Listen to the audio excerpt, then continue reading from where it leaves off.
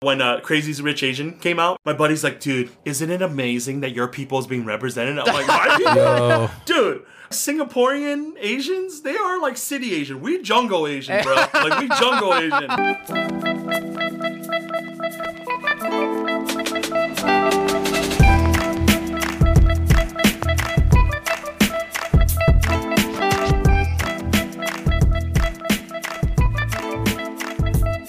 Welcome to The Worst Asian Podcast, where a couple Asian American millennials give you our shitty opinions on all things Asian. My name is Linji. I'm here with my co-host, Ben. Yo, what is up? Good morning. How you doing today, Ben? Hungover, but I got coffee.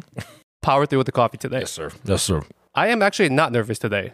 Why? You know, normally when we have a guest on, I got to do a lot of pre-research. I got to try to vibe with the guest and everything. Yep. I think for once today, I'm pretty laid back and chilled with everything.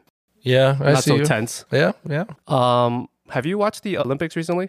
Yeah. Some parts when again. That's a lie, right? When lie. I'm at the bar. When I'm at the bar, I'm like, oh, look. You're just catching the highlights. Yeah, I'm like, oh, look. The Olympics are The going. Olympics have been lackluster this year, but one of the main highlights was Suni Lee. Yes. Aside from her personal accomplishments, I think one of the greatest things that she did was she brought attention to the whole Hmong culture. Yep. Facts. And I'm hoping our guest today will help continue that trend. He will. Yeah. One thing I do want to say very quickly, he is the epitome of why you should not judge a book by its cover. If I saw this dude on the street and I was on the sidewalk, I would cross to the other side of the sidewalk for fear of my own life. But he's like the nicest dude. Yes. Welcome to the podcast, owner of the world's greatest beard, Yes. Ya Vang. Hey, thanks, guys. Hey, man, it's an honor, dude. Hey, you know, every time I get a chance to do this kind of stuff, I always ask, like, how did you guys get your name? Oh, shit. Yeah. Number one, guys SEO, search engine optimization. So no you one go. took the handle. I could get the exact same handle on every single platform. Yeah. Number two, which is kind of a strategy in life, maybe this is a pro-life tip, keep people's expectations very, very low. Yeah. It's pretty cool because I guess I'm not using this word right. So I'm a millennial, but I'm like an older millennial. And I always tell people that I'm a millennial, but I identify as a boomer. I'm driving around and I'll see these kids and I want to yell at them to go get a job or something. And so, but anyways, Worst Asian Podcast, I would say is, I wanted to say it's a thirst trap, but apparently I found out I've been using that word wrong. Whoa. I thought thirst trap meant like you're just trying to lure someone in. That's it. And then like my girlfriend, who she's like a younger millennial, was like explaining it to me like, oh no, like you're not using that right. And I'm like, I have these two female friends, you know, who are wearing this text chain and they're really cool. And they'll like, hey, yeah, come out to this. And then they'll make like say little things. I'm like, stop thirst trapping me. And I'm like, I think I'm using it right. Like it means like to lure it in. And I'm like, Frank, I'm old. Yeah. That really proves you're a boomer because I had this thing with Ben sometime. I know what you're gonna say, I was yeah. like, hey, Ben, what is drip? Yeah. I don't know what that means too. Ben and I are in our mid-30s. I'm going to guess you're in your late 30s, right? Yeah, I'm close. Yeah, I'm 37. So I'm like my buddies and I, we always. We're like the same age. We're like the Oh, same are age. we? We're the same. Oh man, Yeah. but you guys got that good Asian genes though, bro. You guys look like you're 25. Dude, if you shave that beard, you're gonna like instantly like that's You're gonna like look like 10 a years, baby. bro. I You're just going to turn into a 10 years, baby. bro. the beard thing started out as kind of a joke, and then one of my buddies is like, we started doing the pop ups. He's like, hey, you know that's kind of like your thing now, right? You can't shave it. And I'm like, no, whatever. It is. I was just like, my body, my choice, bro. I can do whatever I want. And then, and for real, like somebody did like a cartoon face of me with a beard on it. And I'm like, oh crap! Like, I can't change it now. You got to keep that beard. Once you shave that beard, no one's going to know who the heck you are. Yeah, well, It's like Mr. T. He shaves or Yeah, doesn't have his shaves gold them all. chains anymore. Yeah, exactly. It's Yeah. like, yo, who's this guy? Speaking of beards, we just want to say congratulations. oh, thanks. That's a big deal, man. I know that's like one of the things you want to check off being a chef, right? Ben's talking about the James Beard Award, Thank you, sir. where you yourself were nominated for Best Chef, and your restaurant, Union Monk Kitchen, was nominated for Best New Restaurant. Yeah, thanks a lot. I mean, guys, it really means a lot. Appreciate it.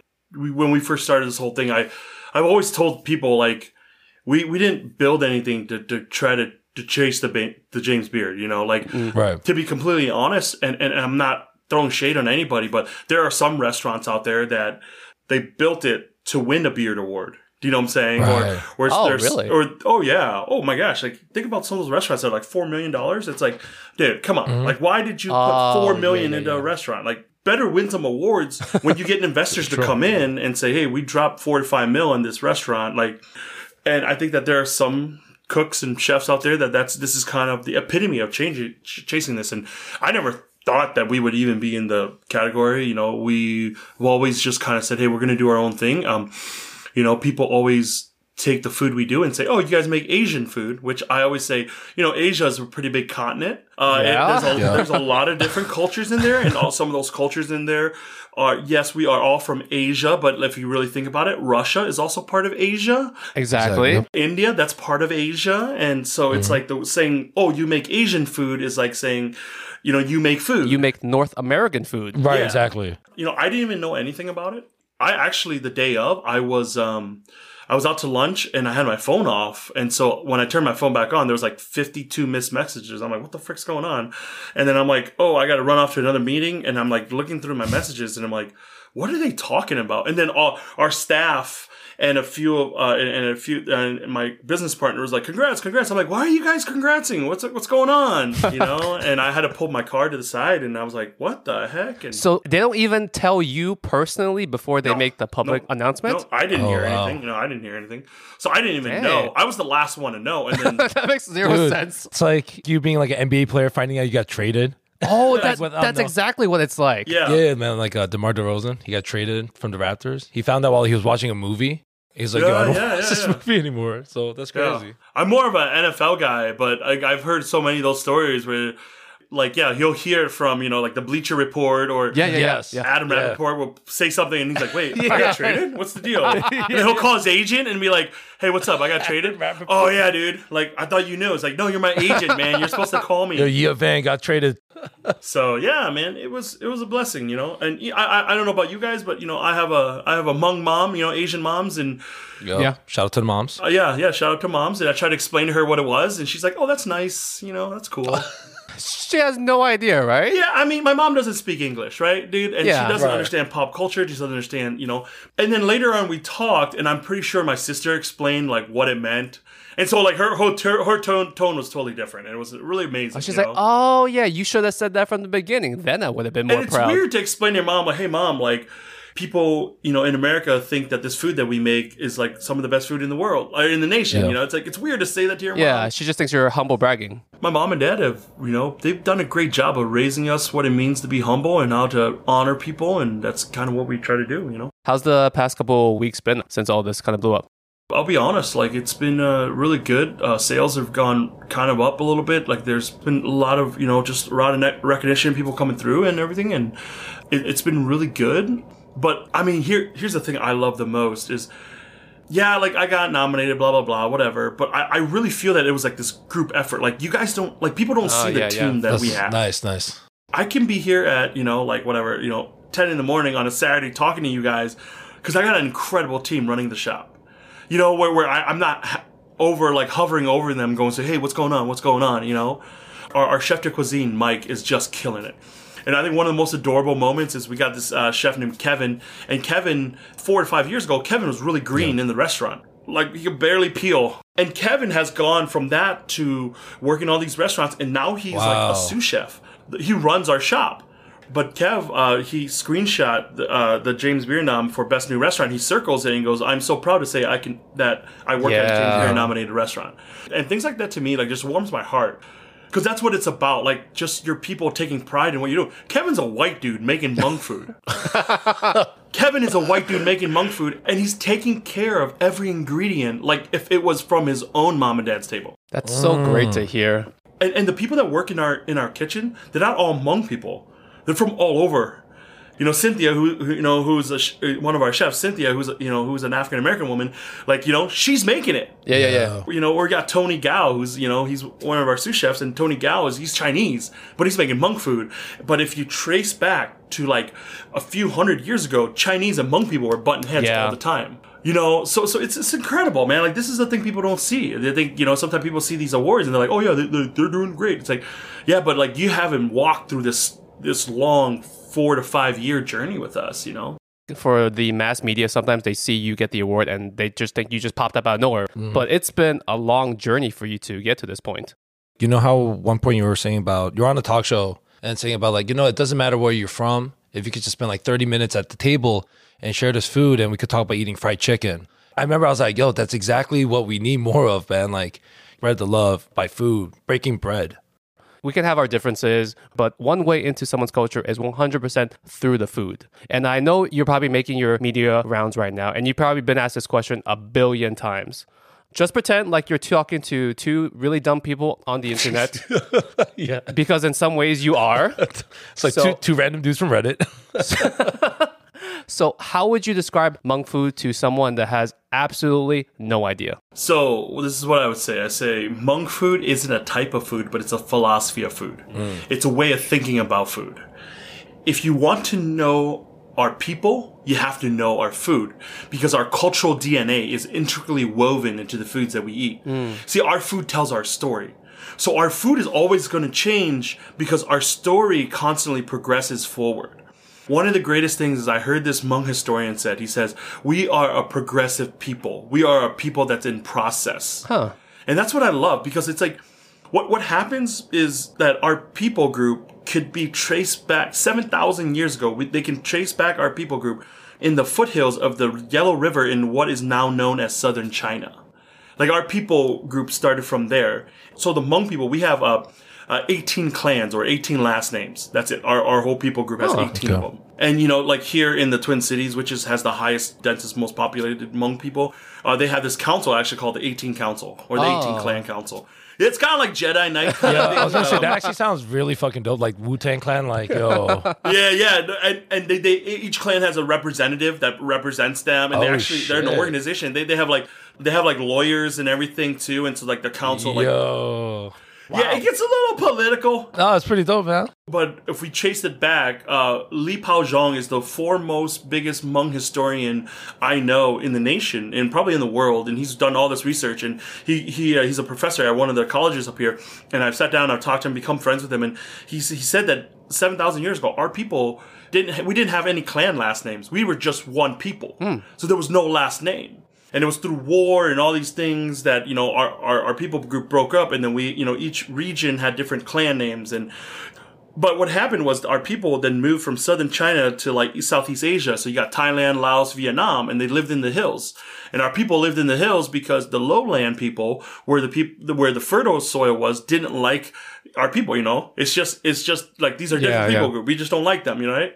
And so there, we rub shoulders, or we glean from all these other cultures, and they've been able to take pieces of that and form it into our own.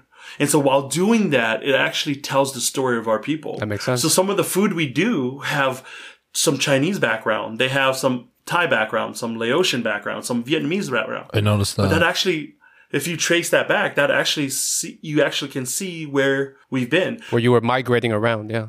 Absolutely. So here in America, some of our food right now, I always say that, some of the way that Hmong food is done today, modern Hmong food, if you want to call it that, today is done regionally. So for the Hmong group that lives out in Sacramento or Fresno area, they're done differently than here a little bit. Hmong food that is in, let's just say like Portland or Arkansas or Florida or even Wisconsin is done a little differently than here in the Twin Cities. So our people have always been about the ground, whatever the ground provides us, right? Or we're an agricultural people. The Hmong people are also known as the Miao people to the Chinese. What Miao literally translates to is sons of the soil. It was a derogatory term. Like, they always work outside. They're sons of the soil. I wear that name with pride. Yeah, exactly. If you think about like what it means to be a farmer and work in the field constantly, it's grit. It's hustle, right? Right. I call it the Hmong grit. Don't stop. You just work the field. You work the field. And so I love that name, Sons of the Soil.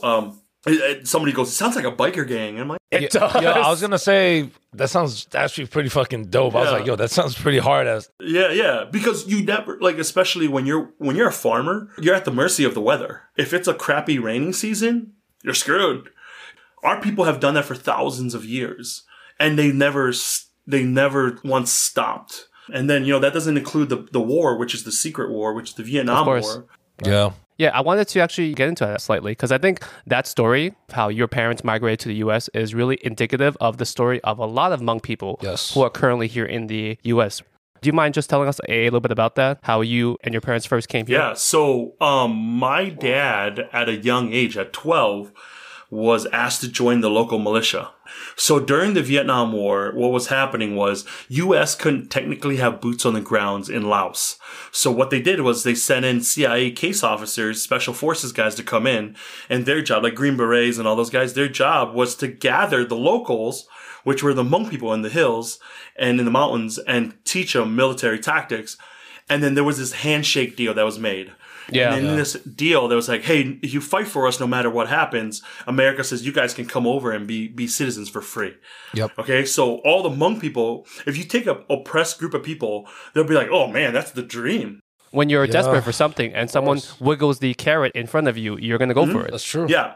So they joined up, a bunch of my uncles joined up. My dad joined up. He said he was 12, 13 years old. Jeez. And they just trained. They started training and the Hmong people, since they knew the mountains so well, their job was to rescue down U.S. pilots.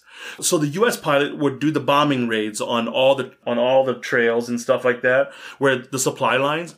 And if they got shot down, my dad and, what their job was to do these night missions where they would go in and try to rescue these pilots. Damn. And what they would also do is they would use them to kind of attack these small strongholds, so like they would set up bombs and they would, fight and whatever, So they were the proxy army for the U.S. government.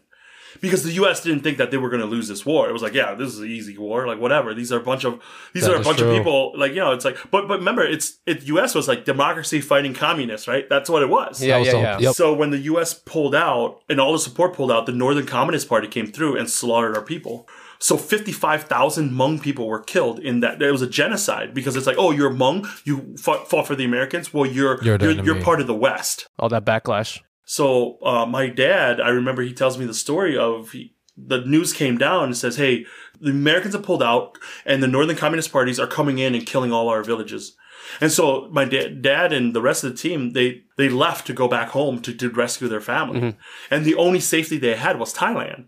So you had to go to the mountains. You had to go back home, go to the mountains, grab your family, and then you trek. And it's a 3 to 4 month trek through the woods, through the jungle. And you just go and hid. And then you get to the Mekong River. Mekong River is the ninth largest river in the world. And you got to cross the Mekong River with nothing. Damn. And a lot of people died. A lot of people died in this whole mix up.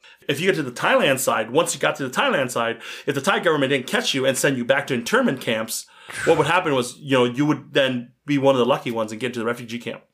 So the refugee camp that I was born in and my parents met in 77 and got married in 78, it was called Vinai. And so Vinai is the name of our new restaurant that we're building out. So Mom always said that Vinai is not where our story ended, but it's actually where our story started. Vinai is a symbol of hope for our people. But I will always say that this restaurant, Vinai, it's a love letter to my mom and dad. Wow. It's the culmination of their legacy that we can tangibly put into a building and say, no matter what when people come in to eat and they dine with us, they get to feel like they're part at mom and dad's table. Yeah, that's always great. We left the camp in 88 and I was born in 84. So we left the camp and we ended up here in St. Paul. And I remember started school right away and didn't know any English. Kindergarten kid, just walked in and just tried to figure it out. Figure out life. There's a lot of U.S. history, especially for small ethnic minority groups that don't get taught in public school. Or get, spoken about enough. And you can only find these things when you actively go out there and you try to research it yourself. Yeah. Which is why I think it's great that you're here today. I think it's great that Hmong culture itself is finally finding some light. Yeah. You're just a fucking cool-ass dude. So, you representing the Hmong culture, right? Dude, couldn't ask for a better person, I think. Yeah, do you ever feel kind of weird speaking for your entire culture? Yeah. I don't look at it as I'm speaking for our entire culture. I look at it as I get to be the voice of my mom and dad. Yeah. Mom and dad never got a chance to write their story. Their story was written in war. War came to their doorstep.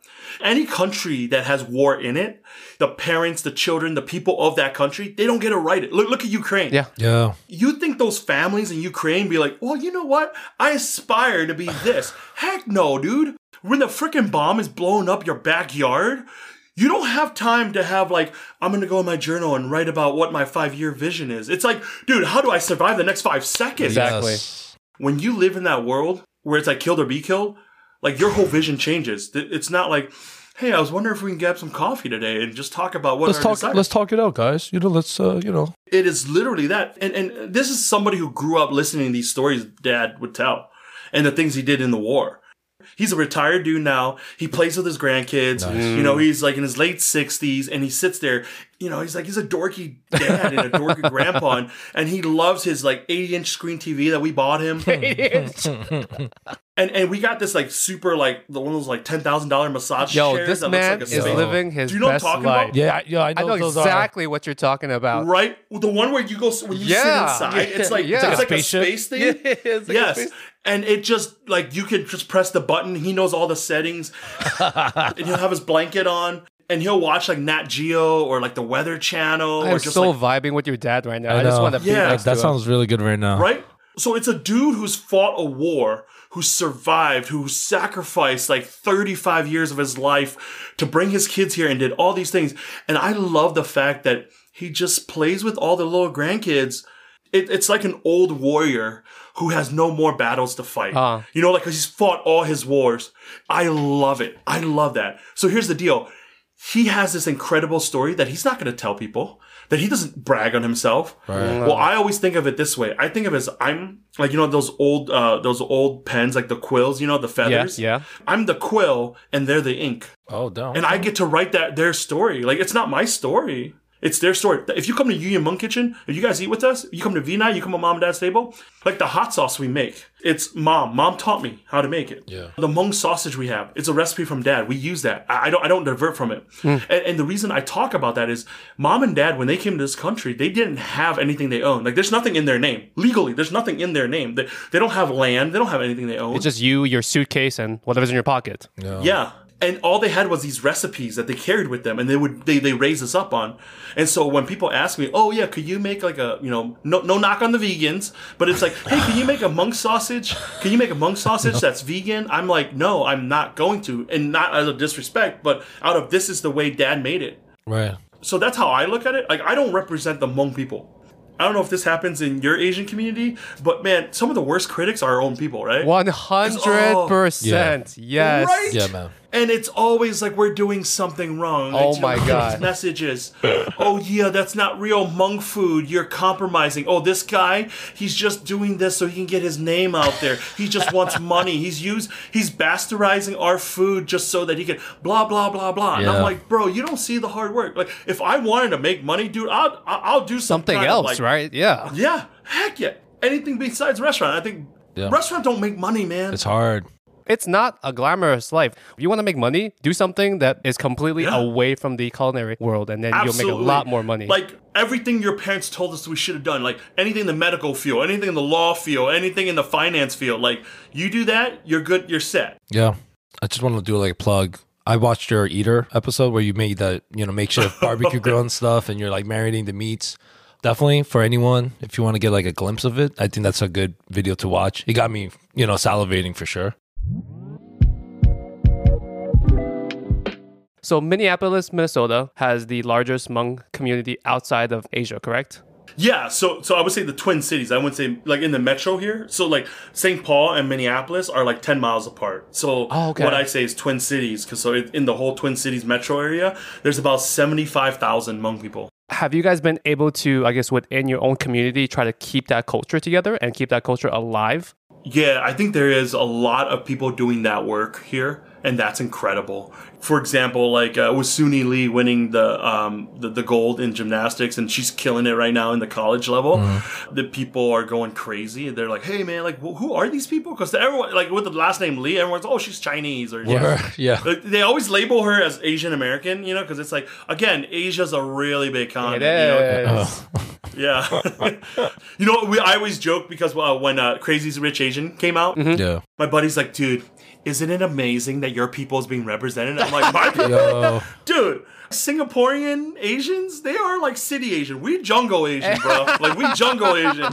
Yo, that's so true, man. When people come up to me and they're like, "Yo, Crazy Rich Asians," I'm like, dude, Jesus Christ, I'm not even that. You're like, I'm Korean. I know. But I was like, thanks, I guess. Ben, it's kind of like when there's like a really fancy French movie came out and we just go to all the white people, like, oh man, you guys are represented. Yo, it's like, yo, Chad, I loved you in Ratatouille, bro. Yeah. Yeah. I loved it. Yeah. Yeah. Amazing work, because chef. you're white, right? Because, they're white, you're white. Like, you guys are all like, family, right? Yeah. That's how crazy it is. Like, and so for me, I would have to really explain. I'm like, no, man. We're jungle Asians, dude. Like, Word. we don't live like that. Like those guys in Singapore. Like, we don't live like that, man. We get a hut, and if you're lucky, you get like little like like the your roof is made out of like bamboo leaves or something. Oh, where it's like If you're lucky. the insulated bamboo fiber. Yeah. The first time I heard about the Hmong culture was I don't know if you know that movie with Clint Eastwood, Gran Torino. Yeah, Gran Torino. Yeah, everyone talks about that. Yeah. Yeah, man. I was just like, oh damn, man. I was like, watching. You see, that's like how little we get taught in public schools here in the U.S. Yeah. The fact that was our first exposure to Hmong culture. Yeah. What did you think of the movie, by the way? So I get it. Like, it's really cool because if you realize, like, if you know the background, like the writer to that movie is actually from St. Paul. Yes. So he grew up in St. Paul. And he grew up with a lot of them, right? Yep, he grew up in the I want to say he was in the East Side neighborhood, but that's where a lot of the Hmong peoples first landed. So he grew up with that. So when he wrote it, he's like, oh, I really want to feature the Hmong people. There is a large Hmong population in Michigan also because, it was like Michigan, there's like Detroit, but there's a lot of Hmong people, especially in the Warren area in Michigan. Yeah.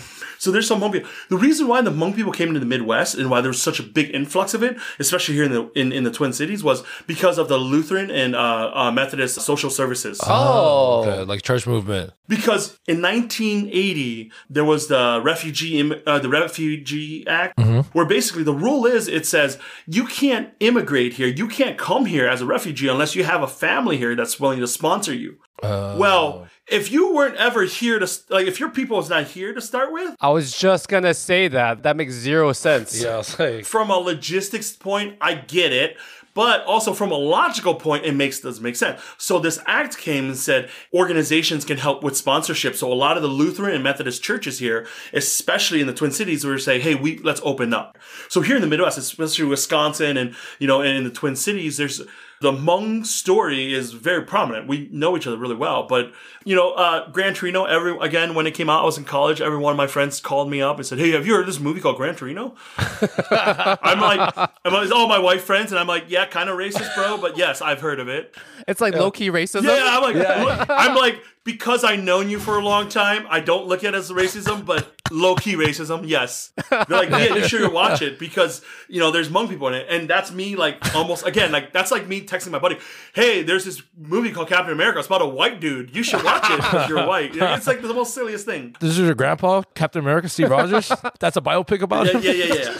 At least gonna say they got the right group this time. Yeah. That's true. I think it's great that they actually got Hmong actors to play Hmong characters. Yeah. We would not have been surprised if they just got a random Korean guy like Ben and just made him play like a real They were to get Henry Golding and shit. They're like, yo, you're close dude, enough. Let me just tell you something. Henry Golding, dude, every girl I know is just loving him, Like, I'm like, come on, bro. Yeah, share some, bro. My Share wife some, Henry. thinks he does not look that good. Oh, yeah. When she's around her girlfriends, It's like, don't worry, you're the only guy in my life. she's like, baby, you're, it's You're just my whole world. Don't make me feel worse. It makes me feel better when she says that. Come on, man. You're like, let me have this one. One of my buddies, he's half Korean, half white. And yeah, man, he's got the Henry Golding look. And I'm like, dang. Oh, dude. man. This is a very quick side point, but like mixed race Asian babies, Oh, dude. they're like beautiful. Dude, they're all I know. beautiful, amazing people. My buddy, he's Taiwanese and his wife's, white from Chicago and, Midwest white. And their kids are beautiful, dude. Like, you can't tell. You're like, what are you kids? Like, the kids are beautiful. My race is gorgeous. I remember in college, there was a girl who we became friends, but I remember freshman year, she comes up to me and she's like, oh my gosh, you're like Asian. I'm like, yeah? She's like, I want your babies. I'm like, buy me a drink first, bro. Like, let's like. Yeah, it's like, oh, respect my mind, not my body, please. My eyes are up here. Thank you. Yes. Up here. Excuse me. Yeah. I'm not a piece of meat here. Yeah, I'm not a piece of meat. Do you ever feel weird? Because I know growing up where you are, there is a predominantly non-Asian population, right? people say it as a joke, but you were sometimes really the only Asian kid that was in the space. Yeah, absolutely. Yeah. It was, it wasn't really like made apparent to me. I was different because growing up, I just had this mentality that if I can do everything they can, then they won't be able to reject me. So like in high school, like it was like I was involved with all the clubs. Like, I played football. That was my life, football. Like I want football. Dude, you look like you play football. That's what it is, man. I was like, yo, you look like a bouncer or like, fullback or some shit, man. And even in high school, I dealt with just looking different from everyone. So I was a bigger kid. So I'm like, well, if I wear a helmet, put on pads, they can't see what I look like. And if I just hit people really hard, my coaches love me. And that's all I really cared about. And the whole plan was just to, play football, get to college, play football in college. And if I can get them to like me enough, then they won't dislike me. But I found that out real fast too, that it's not how the world works. It's not. Unfortunately. Like especially when it came to dating and all that stuff, you found out really quick that's not how the world works. Yeah. Nobody ever, except for Henry Golding, but nobody ever looks at it. Damn you, Henry. Frickin' Henry. What the hell? He's like raising that standard for all of us. I know. God damn it. Yeah, it's hard when he's in like frickin' GQ magazine wearing like all the skinny cut crap. I'm like, dude, I'm big boy, We were having this discussion, like the word for like curvaceous women is thick, with the 2 C's. Yeah. What's the word for like big dudes? Like what's the word for that? Do you know like good? It's like beefy. Beef. Beefy's a good one. Beefy. Seriously. So, I dealt with that a little bit in college, just trying to figure my way around that. But it came to this moment where growing up, I didn't want to be a cook. I don't know if I ever told you guys that, but I never wanted to be a cook. I ran from it. Me and restaurant cooking or cooking in the restaurant, it's kind of like, it's like that girl that you go out with, but then you break up and you go back out with, you break up and you do it for like 15, it's like 15 years. Yeah. Ben knows this. I do know this. Oh, yeah. Oh, dang. Calling out some drama here. So after 15 years of it, I'm like, I might as well put a ring on it, because shit. it's like, and then after a while, you find out that there's this moment of re-falling in love with it. And I remember why I first was drawn there in the first place. And for me, it was this aha moment with my family, with my parents. My dad had a really bad accident. He was in the ICU, and my dad's my hero, right? Oh, I've shit. never seen him hurt. Yeah. And so I went to the hospital, and there he was, like all bandaged up. Where I lived and where they lived in Wisconsin at that point was like 3 hours away. And the doctor says, you go in there, you grab his hand, and you ask him if he knows your name, if he knows you, because there was a head injury. So shit. I think he was in the ICU for almost 6 weeks, and holy shit. Yeah, man. I look at my dad and he's all groggly. I've never seen him that vulnerable before. Like, this guy's a war hero, right? Yeah. This guy freaking fought a war and he survived. Like, all his buddies died, but he survived and he came to America and he survived and he made it through and he took us through everything and we all got into college and we all left college and he paid for everything. Like this is not how a warrior is supposed to die, slipping off of a stupid ladder. Oh, is that really what happened? Yeah, he slipped off a stupid ladder. He was working. He builds homes and he slipped off a ladder and it hit his head on a railing. And I'm like, that's not how heroes go out. Right. Like, yeah. like you either die an old man telling your war stories or you die a hero on the battlefield, right? Like, that's the only way you go out. Like, warriors die that way. That's the only way. A stupid ladder. He's sitting there and he's laying in bed in the hospital bed. And I grab his dad. I'm like, Dad, do you remember me? And he kind of groggily and he looks at me and he said, I think you're my son. And I remember I left the hospital. I was driving back to the Twin Cities. I know exactly where I was on the freeway when it hits me. It's like, if Dad dies on that bed, everything of who he is and how much he means to us and to me goes, and he'll never hear it. Yes. And that changed the trajectory of how I did food. That is one of those points in your life where really you can remember, oh, jeez. When I got into my 30s, the mortality is just like always on the clock. Now you're like, yo, my family, your inner circle. Yep. I think about my parents, like once they go, I'm like, damn, that history, that past, because they're technically more Korean because I was born and raised in New York, it goes away. So like you said, like, trying to share the story, being the ink to the quill, that's really important now. Is that like what happened with you in terms of the trajectory of the food you were cooking? Yeah, so we were about a year and a half in, and I had like a day job, and then on the weekends we do the pop-ups, and it was like we were doing like Hmong food for Hmong people so that I can impress, like, so that I felt like I was doing it so that Hmong people would be like, oh, look, that's one of our boys, Yeah. And, excuse me. And one of the things I figured out was I don't give a crap about what other Hmong people say. Because they didn't raise me. Like, they didn't sacrifice for everything. So mom and dad did. And so the only thing that matters to me is if I can look them in the eyes and said, like, hey, I stuck to the way that you taught me how to do things. Like, the only thing that matters is their opinion. You know, and my father taught me a long time ago. He said to me once, he said, hey, you're my son and I love you. There's nothing you can do that can make me love you more. And there's nothing you can do that can work your way out of my love. Like, I love you because you're my son and you're from me. And that's it. Like, you don't have to try. I already love you because you're my son. I remember Dad said that to me once, and I was just like, okay, cool. I was like 20, and I was like, oh, cool, that's cool. Yeah. But then, like, cool, realizing that how much I can fail and they'll still be there. It gives you this ability, this freedom to want to chance it, to try. Yeah. Right? Like, I can take the risk. Like, over COVID, where I'm like, we got to keep pushing. We got to keep figuring this stuff out. I mean, we came to a point where we had like $500 left in our like work checking account, and I'm like, how are we gonna pay our people? Like, we came to that point, and it's like, let's close all this stuff down. You know, I was presented this opportunity to be like, hey, yeah, like, you should not do the restaurant thing and just do the media stuff. Go do like the TV cook thing, blah blah blah. And I'm like, no, because that stuff's great, and it becomes a platform for us to tell our story, but see, if you know anything about the Hmong people, like, our people came to this country with nothing. And especially my family, who came to this country with nothing. I want to build something that one day when they look to it, they think of my mom and dad. They think they know their legacy. Man, that's amazing. When people come and they're like, oh, you're such a great personality. You have this. You're so good at this, blah, blah. I giggle because it's not me. It's actually a reflection of them.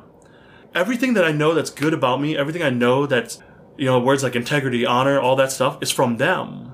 It's from them sacrificing everything. And that's why I get so fired up. Earlier this year, I got my citizenship. Congrats. Man. Thanks, man. And there's a few people that commented, and it's like, why would you want to be a citizen of America right now? You know, and that's what people say. And these are all white people who are born here, right? So you guys get what I'm talking about. Yeah, exactly. I was like, bro, do you not know what you don't we have to understand go what that through? means? Yeah. Dude, here's the deal. It's like a dude who's like super rich and says, why would you want money? Yeah. It's like a really poor family. It's like, shut up, dude. Like, seriously, you know? Yeah. And so the reason, and you know, it was really cool. I got to write a little article about it. And what I said was this. I said, when I got my citizenship, when I went through the ceremony thing, swore in, I felt like I heard the echoes of my grandfather who died in the war, of my uncles who died in the war, of all the Hmong heroes that have died in this war so that we could be free in a good, haunting way. I heard their echoes going, earn this, son, earn this. Like, to be, what it means to be a citizen here. Like, I look at my father and the war that he fought, the things that he did. I look at my mother, the sacrifices she made. Right. And I hear their voices going, earn this. Not in a way of like, I have to like be worthy, but in a way of like, know who sacrificed for you. To get to where? Because the Hmong people, we fought for America. They fought for America. Literally fought for America. Yeah. Not figuratively. Yeah. Literally fought for America.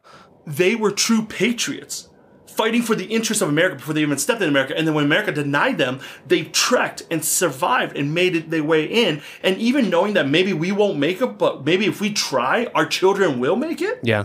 And then becoming a citizen in this country, like, I tell people, like, look, you don't have to have a Hmong story to resonate with this, right? Mm-hmm. You don't have to be a Hmong kid to resonate with this.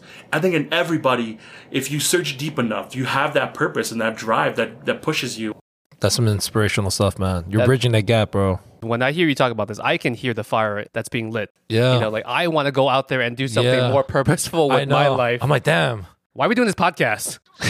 Dude, my dad says it all the time. He's like, son, I don't think you understand how much privilege you have being here. You have no idea how lucky you are. You don't know, like, right now, currently, how many people or families that are older or sick, whatever, that would like die to come here. I think that's a point that resonates with all immigrant families that come to US, both Asian and non-Asian, is that you're chasing a dream ultimately not for yourself as the person that's coming here, but ultimately for your future kids and for their descendants. Right. You becoming a citizen probably logistically on paper didn't do much of a difference for your life. No, I'll be honest, no. Yeah. Other than traveling and whatever, you know, like maybe it's like less paperwork when you go somewhere else, right? Right, yeah. Whatever, but it means a lot. It's a symbol more than it is a technical achievement for you. Like, it's a sign that, hey, this is the fruition of all this hard work that all my parents and their grandparents did for you to be here and to be a U.S. citizen. Exactly. And I'm not trying to shit on native U.S. citizens, right? It's something that I don't think they can really understand. Right. It's like such a deep yearning for something. Thank you so much for sharing your story, you know, your history, your culture. Is there some other pillars that you would say we should know about? Yeah, like when I think about it, I also think too, like the whole idea of community. Like, so I'm an East Coaster for a little bit. You know, we grew up in Lancaster County, Pennsylvania. From kindergarten to 7th grade, I grew up there. And there was not that many Hmong people. And there were like there was probably under like 200 of us there. Oh, wow. Yeah, it's like none. And so I remember I asked my dad, I said, Dad, what do we do? There's not that many Hmong people. And I remember my dad saying to me as a kid, he said, wherever you go, if there's another Hmong person there, you always have a family. Oh, man, that's nice. Yeah, so wherever you go, if you meet another Hmong person, you're like, oh my gosh, because we share a history. Yeah. We share suffering together. We share pain. We share that backstory. So it's always like, you know, like when you go somewhere and like somewhere random where I see another Hmong person, we're always like, huh, what's up? Who do you know? Yeah, and so I think that's, you know, that's something that's really cool. Community, as much as I talked about the negative on our community, the positive too is like we have what I call Hmong Facebook. Like there's Hmong Facebook. Yeah, I was gonna say. You know how there's Black Twitter? You know how there's Black Twitter? Like there's Hmong Facebook. Yeah. If you're a kid who you got in trouble for like robbing something, like they will put you on blast. They're like, that's this so and so's kid, and that's the uncle of this, and da da da da da. Oh my gosh. It gets messy. Yeah, dude, you don't ever want to be on Hmong Facebook. Like, but again, our community is great. You know, around here, like I've been very blessed to be around here. My mom, when she goes to church, like they'll always stop her at church and like, oh, like we see your kid on Facebook and local on YouTube. Celebrity, man. Yeah. I just did the speaking event a few days ago, and a mom brought her kid there, a Hmong mom. She brought her kid, and kid's like 7 or 8 years old, and he's like, hey, it's my kid William, and he wants to be a chef when he grows up. And he's like, can you take a picture? I'm like, yeah, sure. And so we took a picture together. That is dope. And then the mom kind of looked at me and she goes, it's just so nice to know that there's somebody that looks like him that are from his people group that he wants to be one day, you know? Right. And I've never really thought about that, you know? But it's like there's that representation, you know? I love hearing stories like that. Yeah. It's like so great because these That's past really couple dope. years, we've seen Asian people rise to mainstream media. But I'm so glad that it's not just Henry Golding. Yeah. And he's like British Asian too. Like he's like fancy Asian. He's like British Asian. You don't count. Yeah. Shit. Henry, Yeah. you're welcome on the podcast anytime. Oh, yeah. Yeah. But, Hey, I'll take you. Yeah. We love you, bro. He's like, but, come by anytime you want to eat, Yeah. You come by, man. You come by. Don't worry. We'll take care of you, bro. We have one segment that we do at the end of every single podcast. Yeah. It's called Ranting or Raving, where we take some time to rant or rave about anything that's unrelated to what we're talking about today. Anything, most of the time, we're just bitching about something random. But I'll start this off today. I'm at the point where text messages where I literally don't give a shit if my sentences make sense. I'll type something and my spell check will change like world to onion. I'm like, whatever. Both a circle. It's both round. It's close enough, right? Because in the past, I would, delete, I put the punctuations, I do all that jazz. But now I'm just like, you know what? I'm talking to these people enough. They'll get what I'm talking about. I don't know if that makes me a boomer or just lazy. Sometimes, like, you'll send me a message. I'm like, what the It's like, what is this? Why do you keep writing onion? And I'm like, all right, I guess you're hungry or some shit, I used to have like a BlackBerry back in the day. And I remember it was nice typing on a BlackBerry. Like a physical keyboard. Yeah. But now with the touch screens and with the swiping thing, I'm just so lazy with typing. Dude, when you have gorilla palms like me and big fingers, dude, man, it's... Yo. I do voice to text now. That's Yeah, smart. because it's like, if I have to text longer than like a sentence, I'm like, screw it. I'll voice to text this bad boy. Is it a game changer? It is a game changer, dude. Like, the technology's gotten pretty good. Except here's the deal, guys. Apple, how it scans the face a little bit? It's a little partially racist, I found out. Oh, I know what you're talking about. I want to do kind of a TikTok video on it, you I know? wanna talk about because it's like, my Asian friends, we can all kind of open each other's phone with our faces. Yeah. And then the white kid, my white buddies, it doesn't work on them. I'm like, Apple? The AI's a little racist. A little low-key racism right there from yeah. Mr. Tim Cook. Have your AI go to sensitivity class. It needs to go to the HR department. We're going to cancel that AI. Yeah, we're gonna cancel that. Yes. What about you, Ben? What do you got? I had a conversation with someone. It was at work at the restaurant. I was dropping out dish and I was explaining it. She was an Asian lady, but she was like, she asked me, she's like, "Oh, are you Korean?" I'm like, "Oh yeah, I'm Korean." It's like, "Are you from the north or from the south?" I was like, "Yeah." I was like, "Oh, technically, if you're from the north, I wouldn't be here. You know that, right?" Most likely. Yeah, it's just it's just trying to dart. So I guess it's kind of like I got a little. At first, I had like a knee jerk reaction. I was like, "Oh man, That was kind of fucked up. But then I was like thinking, maybe like let me be patient. There are people out there that really don't know. So the theme is more low-key racism. Okay, yeah, trending on the thing. But I guess it's just since we're saying it now, guys, don't ask people if they're from North or South. Just stick with you're Korean and that's it. Korean. And you're good. Play it safe. Play it safe. Chef, what about you? Do you have anything? My thing is, if you think about it, guacamole okay. and mashed potato are basically the same thing, just with different, different, like you have your avocado, you got your potato. Think about it, right? I never thought about that. It's something that's mashed up, yeah, and you add other ingredients in to flavor it. Guacamole and mashed potatoes are basically the same thing. Did you just think of it just randomly while you're making in the kitchen or? No, my buddy and I, we on his podcast, we do this thing called DTF, Define the Food. Oh, yeah. Okay, yeah. I totally thought about something else. Yeah, I know. That's the point. We do these segments together on his podcast, the Folly Podcast, and he runs a coffee company, and so he has a podcast, and we do this thing called DTF, Define the Food, and we'll talk about what is the difference between a burrito and a wrap, or how do you define soup? And what's the difference between a soup, a chowder? Can I ask you something, Chef? Then Lindsay, you too. Is a hot dog considered a sandwich? Yeah, we did one of those. It's out there. It's still debated. It's still debated, but where is your take on this? So when I think of a sandwich, I think of two separate. Okay. So a hot dog in any kind of sausage form that's in a bun, there's a connector. But they also too, the vehicle of the food is in a tube form, right? So for example, like a lobster roll, right? Is that a sandwich? These are the big questions. Yes, sir. There's a lot of political issues around the world, but we just need to know. Mashed potatoes and guac, they're basically the same, right? I'm going to go to Chipotle and ask them to give me the extra potato. Yeah, the green mashed potatoes. Mashed potato.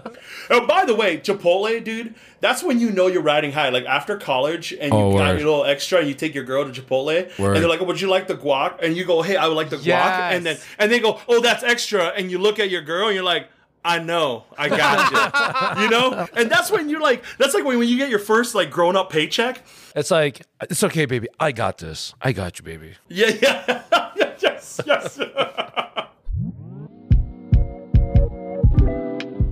It has been such a blast to talk with you today. Yeah. Hey, man, I love what you guys are doing, dude. Honestly, and I'm not trying to blow smoke, but I really love what you guys are doing. I think that is super cool because I think sometimes, especially when you're talking about, Asian issues and stuff, it gets very a very proper NPR, I know, man. Yeah. I know that you guys are right around that kind of, status, but I know that you guys keep it real. No. Okay, you're giving us a little bit too much weight there. But man, dude. When I got introduced to your podcast, dude, I was listening to it and I was like, dude, these are the guys I can hang with and we can just goof around. But just have that commonality of knowing what's like to come from that immigrant family, and that refugee immigrant family and just to, really be a part of that, dude. Thank you, Chef. Henry Golding, guys. We get Henry Golding on this. Henry Golding, baby. Henry Golding. If your PR company's listening, Worst Asian Podcast, guys. Worst Asian Podcast. Get on. When I just see Chef, I'm just going to be like, yo, Henry Golding, bro. Yeah. Henry Golding. That's going to be our new catchphrase, yo. That's our new catchphrase. If we watch a game, then there's a touchdown, but yo, Henry Golding. Henry Golding. Henry Golding. Look at his name. His name even sounds awesome. Golding? Seriously? Yo, that's what I'm saying. What the frick, bro? Why'd you take all the good names? And then his first name is Henry. that's easy to pronounce, It's not some weird name like Yeah. Yeah, Oh, or like Linji? Or like Ben? What the hell is Ben? Ben. Traitor. Ben, we're going to call you by your real name now, Byung. Byung. Oh, okay. Oh, dude, you got a Korean name? Yeah, I have a Korean name, Byung. It must be nice, bro. It must be nice. To live in both worlds. Conforming. Yeah, because Linji, he's not Lenny. Yeah, I'm not Lenny or Luigi. Yeah, Luigi would be awesome. So great having you on. You want to tell the world where they can find you and what you're up to? You can follow us on social media at Union Hmong Kitchen. And then we have our new restaurant being built out called V9. So it's at V9MN. And then my personal one is at Yeavang70. And if people are in the area, where exactly is your restaurant? So Vinai is just an empty building right now. We're still working on building that out. Please don't go there yet. Yeah, please don't go there yet because it's just going to be an empty place that the sidewalk's not shoveled. And then Union Hmong Kitchen is in North Loop, which is kind of like the ritzy part of Minneapolis. We didn't plan it that way. It's in this food hall called Gray's Food Hall, and it's actually a block away from the Twins Stadium. So Minnesota Twins baseball. Yeah, so it's right in that area. Right. And it's like, there's a lot of breweries around there, but we're in this food hall called Gray's Food Hall, and so in Minneapolis, Minnesota. Go out there and check them out. When we go out there, we're self-inviting ourselves to you and your family's feast. Yeah, I'm getting hungry, dude. Okay. Appreciate it. If you guys want to check out what Ben and I are doing, we're on all the socials at Worst Asian Pod. That you can find us at Worst Asian Pod, mostly on Instagram. I think that's where we're most active. Mm-hmm. If you guys have not gotten the fact yet, he also has his own podcast. It's called White on Rice. He's been in the game much, much longer than Ben and I have. 150 episodes? No, not even. Like, we're almost to 100. That's it. Almost to 100? He's like, no. Well, I kept refreshing back. It just keeps refreshing. Your fingers are getting tired. You're like, so check him out there. Make sure you leave both us a 5-star review and him a 5-star review as well. Yes. Appreciate it. In the meantime, guys, we'll catch you next week. Every Thursday, same place, same time. Bye. Thank ya. Thanks, man.